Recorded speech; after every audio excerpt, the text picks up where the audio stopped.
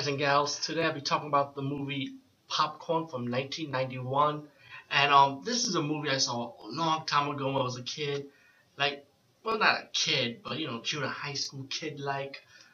But I remember highly enjoying this movie. I had fun with it. It was 1991.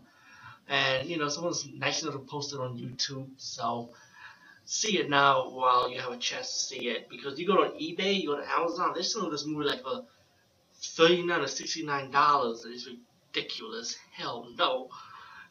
I mean, if you do spend money on a movie, I spent $79 a night only because it was worth it. Plus, I'm a fan of it.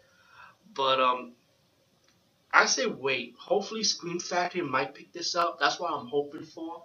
I know it's too much to ask, but I think this is a movie that's well deserved of a Screen Factory treatment. Besides that, Popcorn. Let's talk about it. I didn't see this movie in the theaters though. I saw this movie in the video cassette, so I was able to rent it instead. But the first time I saw it, like the poster for it when it was being released in the movie theater, like movie poster wise, the cover kind of creeps me out. Like I never got in it. It's like popcorn, skeleton, mask of a woman. It's kind of creepy, but it was kind of like it kind of threw me off. Like popcorn, like that was me at that time.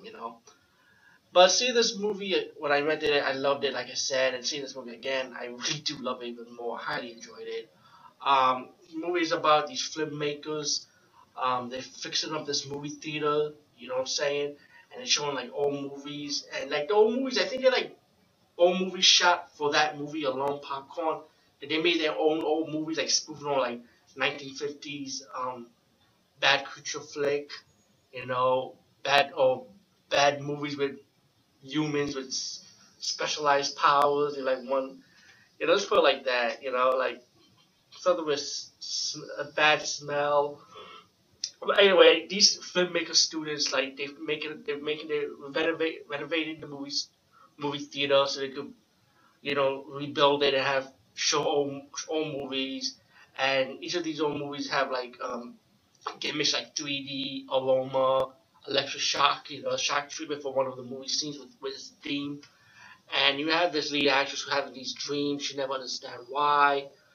And as the movie progressed, and again, no spoilers, I feel like who the killer was well worth to know who the killer was.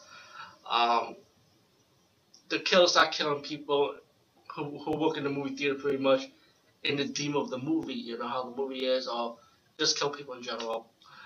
It's not bloody and gory in this movie, but it was just enjoyable to watch anyway. Um, you have the mother of the girl played by Dee Wallace Stone, who was like the first killed victim actually. But the thing is, no spoiler, but let's just say she was a victim. She was the first one to psychologically if she's dead or not, pretty much. So that's it. I'm gonna leave it as that, and then it just led up to that there. I like the cast of characters. That was like fun. Young adults enjoying themselves. Enjoying.